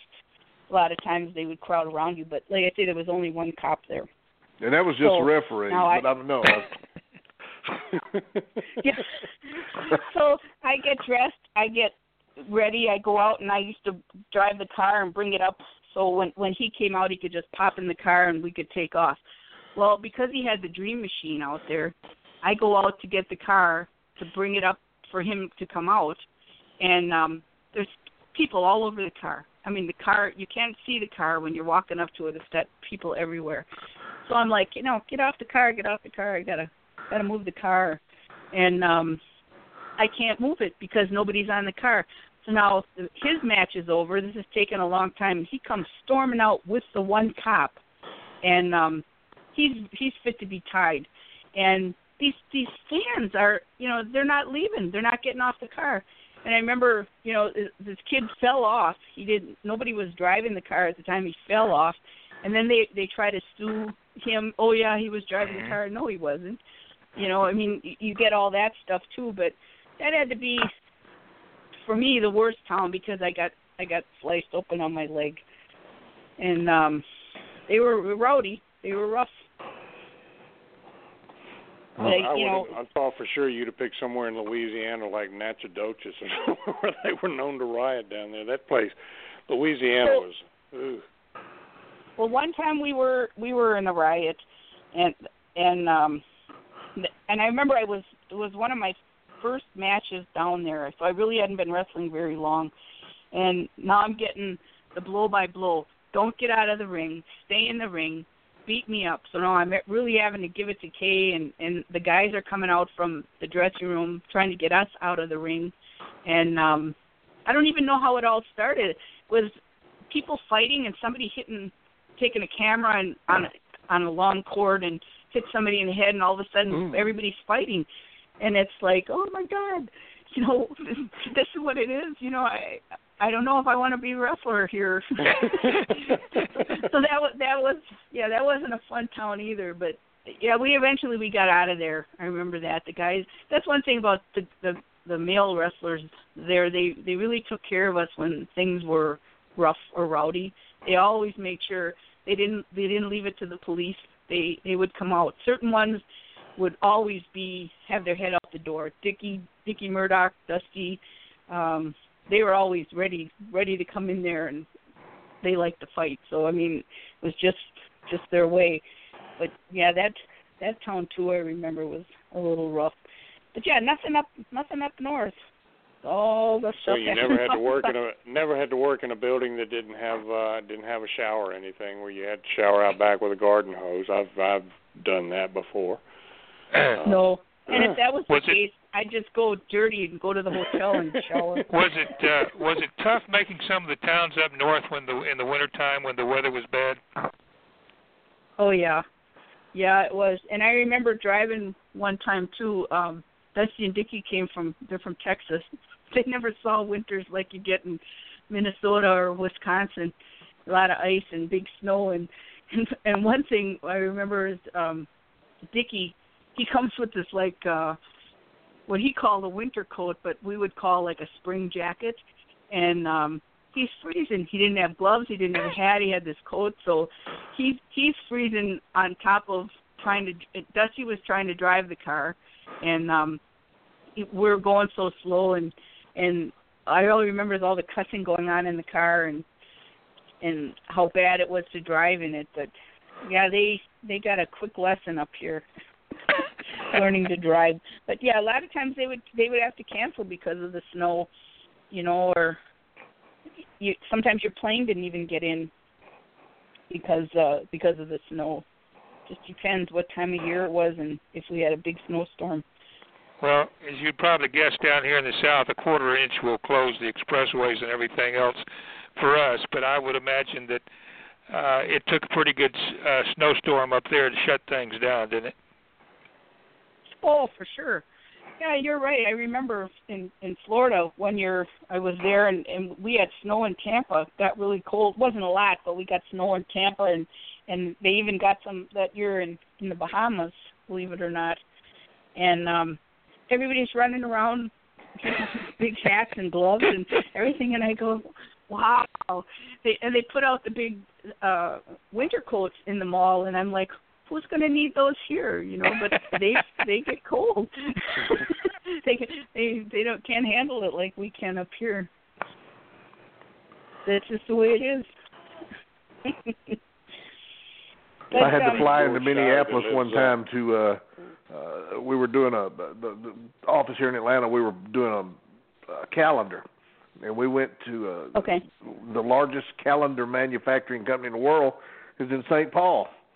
So I'm flying up there to look at proofs, and I'm from Atlanta. I've lived here my whole life, worked a lot of places, but I've always lived here as much as I could. So you say snow on TV. You can't find milk in the grocery stores. People think they're going to be snowed in for months. I mean, it's crazy. Yep.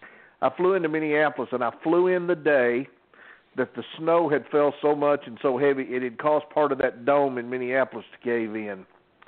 I've never seen so much snow in my life. It was hubcap deep on a Ferris wheel. And this poor guy that picked me up, I'm watching the roads and I'm watching him, and he's laughing at me, and he says, I've lived here my whole life, never missed a day of work because of weather. I told him, I said, if we got this much snow in Atlanta, you wouldn't hear from us for 6 months. I mean, it's just, to them, it was nothing. Yeah, we have the equipment up here. If you guys would get snow all the time, you'd be prepared because you'd have the equipment and the salt and all that. But I can see the difference. Yeah, for us, it's nothing. I mean, we Our just problem go with here it. is we don't get much snow. We get a lot of ice, and that the ice is a bad thing. But that's worse. Yeah. It's pretty bad. And I remember that when I was living in Minneapolis, and I lived in Eagan, Minnesota there too, and I do remember they got quite a bit of ice compared to Wisconsin, and the below zero wind chills, how cold it gets, even that surprised me. And I mean, we thought we got really cold here, but I guess Minnesota has us a little beat on the cold weather. So I remember that. But I know we touched on with Dusty, and I wanted to finish telling you guys about my time with him. But and I was with him for 6.5 years, and I was with him when he was separated and then divorced from his first wife. And then I came home here in 1977, and then he remarried his second wife there in 1978. So I just say the nice way to say it is between wives. I was the one between the wives. But yeah, I lived there in Minneapolis with him, and then Egan, and we went down to Tampa, and then eventually we moved out to Lutz, Florida. And then when we lived in Minneapolis, we lived next to Bill Briscoe, who was Jerry and Jack's brother, and Dusty at that time had a connection with the Briscoe Brothers Body Shop. He was a part owner when it first opened, and I believe he sold out of that after not too long of a time. He didn't stay with it for very long. What year was that, Dawn? When that would be, without looking at the back of a picture, probably like 73 or 4. Right, one of them would be one of those. And then Dusty bought a place out in Lutz, Florida, and they had some land there, and he had horses and Red Angus cow. I call them cows, but I guess they're not cows. And then a bunch of dogs. We had like 13 dogs, but he had his horse there, Star, and then Rocky Johnson. He used to board his horse by us, and then eventually Dusty bought it for me because it was such an easy riding horse for me, and I learned how to rope and ride and barrel race on that. And, wow! And Dusty rode bulls in the rodeo, and I even can say I rode a bull. He wasn't a full-grown one, but I rode him. I hung onto his ears like handles until he got to the edge of the fence, and then I jumped off. But we used to have, like, Ray Stevens used to bring his horses over there when he was down there with Carol, and Rocky Johnson used to come out, Billy Robinson, and then they'd all ride the horses. And Billy Robinson, he was kind of funny to watch on the horse, too, because Dusty's horse was a rodeo-trained horse, and it was trained to run to the end of the fence and stop on a dime and turn. And Billy never believed that horse was going to stop. And every time that horse got close to the end of the fence, he'd jump off. And it was just, just fun watching everybody doing all that stuff. And I would always be by the horses, and we'd be roping with the guys, and all the wives and girls would be sitting over in the yard, not hanging out with us, but I was always hanging out with the guys in there. But right. Dusty, too, he taught me how to ride a motorcycle, and him and Dickie Murdoch, when we were living in Minneapolis, they had matching lime green Kawasaki 700, so that was the bike I learned on, was that one. And then when we went to move down south, they sold them for like nothing, just to get rid of them. So the guy who bought them, I mean, he made out like a bandit on those. They just like to have their toys. Mm-hmm. But that was the thing too with them guys, because I met him when we were doing promos down in Minneapolis for the TV promos, and then he lived in an apartment with Dickie Murdoch, and they each had a bed, but their furniture was all hay bales in the living room of this, and it was like a big apartment complex with like 100 apartments. And then the rodeo clown had a donkey, and I remember we were having a party at the house or at the apartment, and all of a sudden the door opens, and here comes this rodeo donkey, and his name was Pat Krause. And we look out in the hall, and all the tenants are sticking their head out, looking out, oh my God, look, we got a donkey in the hall. And then, of course, they got kicked out. They got kicked out of there. And then they had this house. They rented a house. And then Vic Rossitani lived there, Dickie Murdoch and Dusty. And then when Ric Flair was he was off and on with his wife, his first wife, and a lot of times he would stay there too. A lot of people stayed at that house, and became a party house. Let's put it that way. And but yeah, they were all there, but it was quite the time there in Minneapolis. What did you do after you retired from the wrestling business? Well, I quit because Dusty didn't want me to wrestle anymore, so I quit. So I was with him for a while after that, a couple years after that, and then I came back home to Milwaukee at that time, and I was done. And then I came after we were done as a couple, and that's why I say I came home here, and I didn't work or anything when I first came home, and I'm like, I can't stay here. I don't know what to do. I just don't fit in. And I remember going one time, or more than once, I flew to Atlanta a couple times, and we had tried to work it out again, and this wasn't going to happen.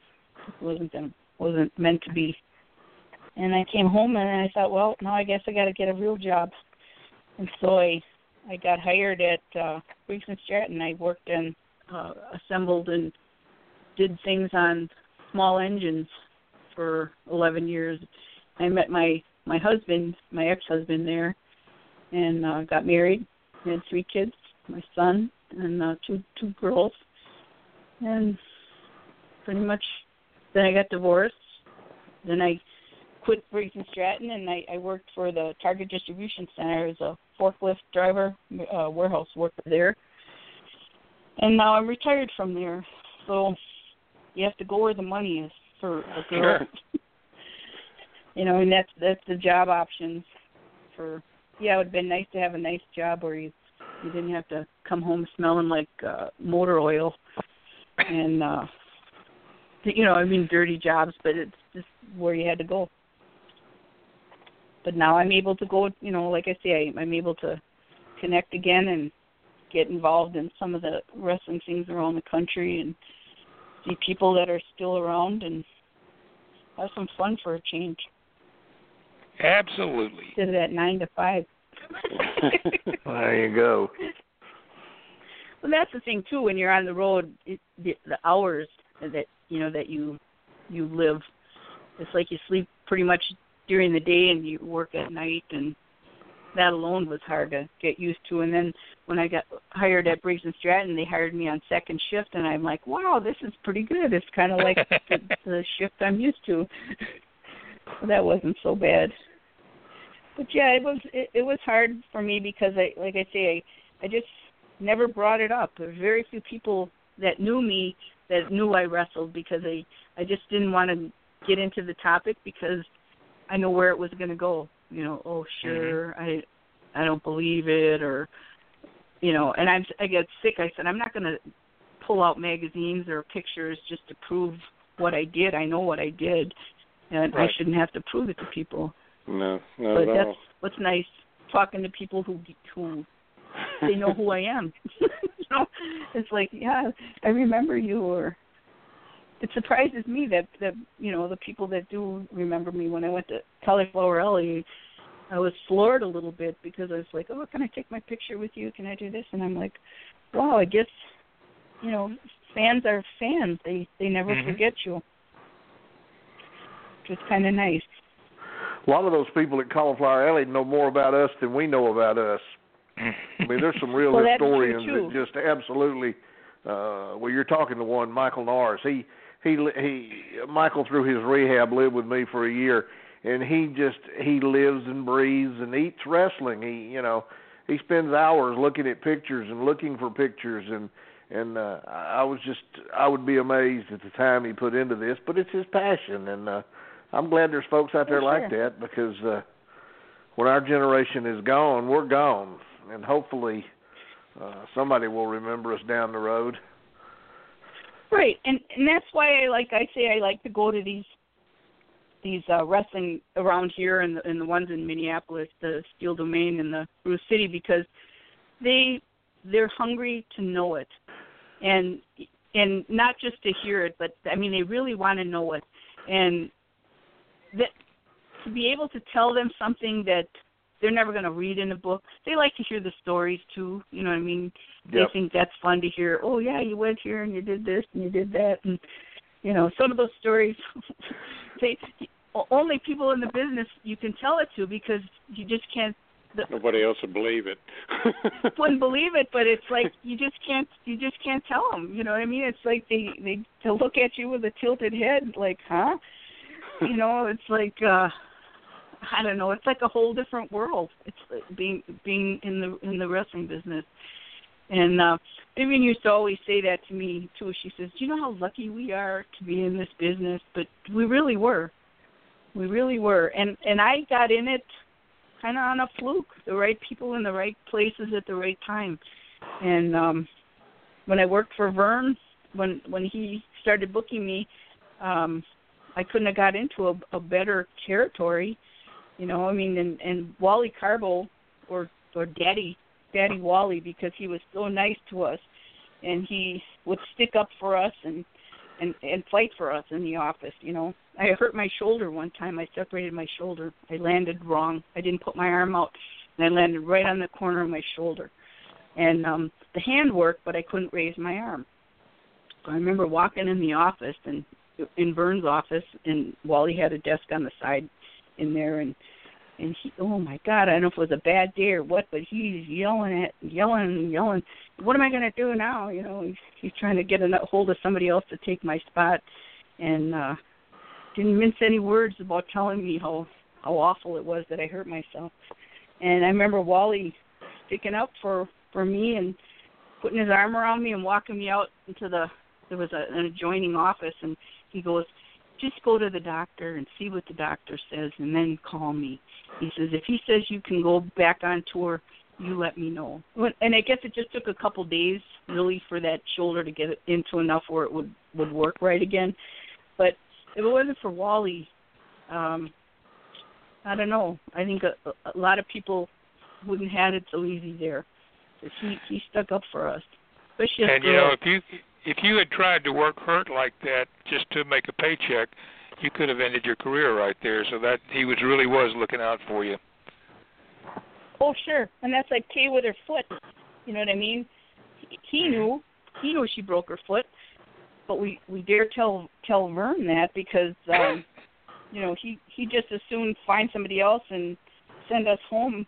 And I mean, we made our living that way, and it's not like you got a check every week.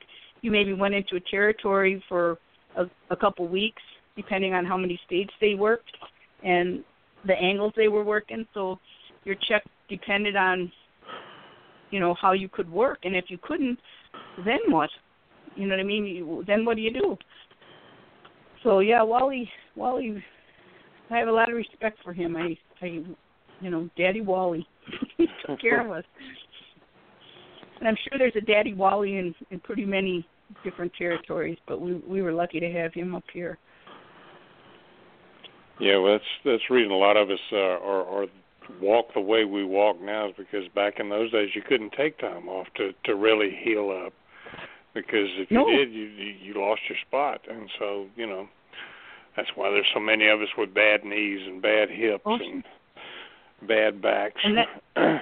And with the men, it was. I mean, I could see where that would be worse because there were so many more men. With the women, I mean, I guess I was lucky because there weren't that many women. They had to think twice about totally kicking us out of a territory. You know, that if you look at it that way. But yeah, we needed the money just like everybody else. And see, none of us did the high spots that they do today. I don't know how. I mean, you know, I'm like you. I can't watch the current what they call wrestling nowadays, but but you have to give it to the guys that are doing the things that they're doing. It doesn't make sense most of the time of what they're doing, but you know, some of the spots that I see, you know, I've seen these guys do, I wouldn't even think about doing back then. You know, I can just see me, you know, Ole Anderson coming up to me and saying, "I need you to jump off the top of this cage and land on a bunch of thumbtacks." I'm saying, well, Okay. Well, I'll see you, Ole. Well, yeah, but a lot of guys did it. I mean, Yeah. and they're paying for it now. And the cutting. I mean, like Dusty had on his chest, his arm, his head, even his ear one time cut. And it healed like proud flesh. So everywhere he looked like he had little worms all over him where he got cut. And his Right. forehead was such a mess. He used to stitch Oh, his yes. own head. Because he couldn't feel it anymore, it was numb, and so the doctor would give him, it was a needle with already threaded in, like, it looked like wax paper, and it was sterile, and then he'd just take it out when it was a bad one, and he'd stitch up his own head. And a lot of them did that because blood was money back then. Yes, it was. It was. Well, I mean, Yeah. how many professions do you know that will stand there and let another guy throw fire in your face? I mean, Well, I'm guilty, Yeah. but I just. oh, no. Yeah, that's a scary one. No eyebrows for how long? Oh. No eyelashes, no eyebrows. Yeah, I don't know. They did some bizarre things, and sharing the blade. I mean, I can't even imagine that. They cut themselves and then cut the other guy with the same blade. And yes, can you imagine that today with the different types of diseases that are around? Just to think about what went on during that time. Well, is there anybody here other than me that ever toted a blade in their mouth for 30 minutes for another guy? If a guy didn't want it taped on his hand, I would tote it in my mouth, refereeing, until he got ready for it, and I'd spit it out in my hand and pass it to him. I wouldn't do that today. Back then, I didn't have good sense. Well, you thought you were, invulnerable, Bobby. Nothing was going to hurt you. We all thought we were Supermen back then. I mean, I sit here and think now it took one miscue, get hit in the throat, swallow that thing. But I would pour Listerine on it and put it between my cheek and my gum, and off I'd go. And just crazy stuff. It is crazy. I agree.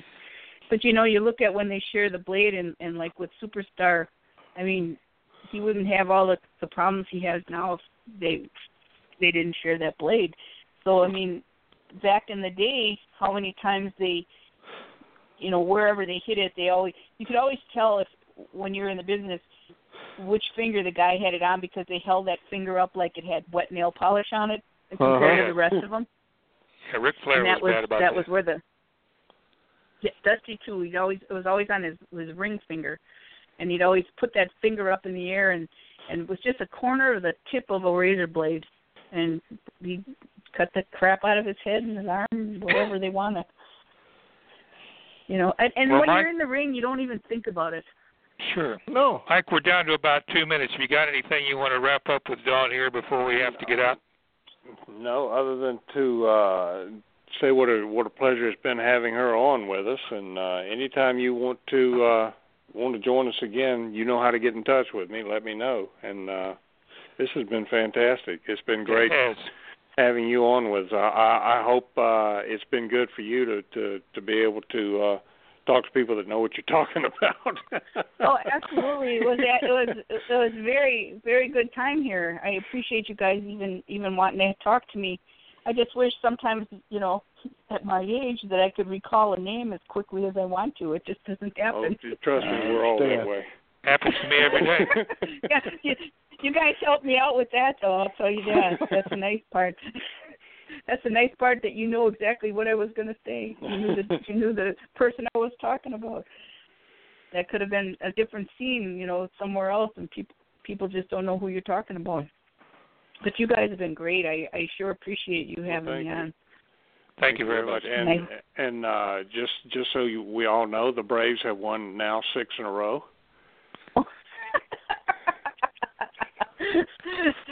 We're getting a head start on next year. And the Braves were, they were from Wisconsin too, so I kind of still like those Braves. Oh yeah. Well, good night, everybody. Again, Dawn, thank you so much for joining us. And thank you. Radio Network. Thank you guys. Good night, guys. Get together again next week. Stay tuned to GeorgiaWrestlingHistory.com for the latest information on upcoming events and more. As always, we thank you for your continued support.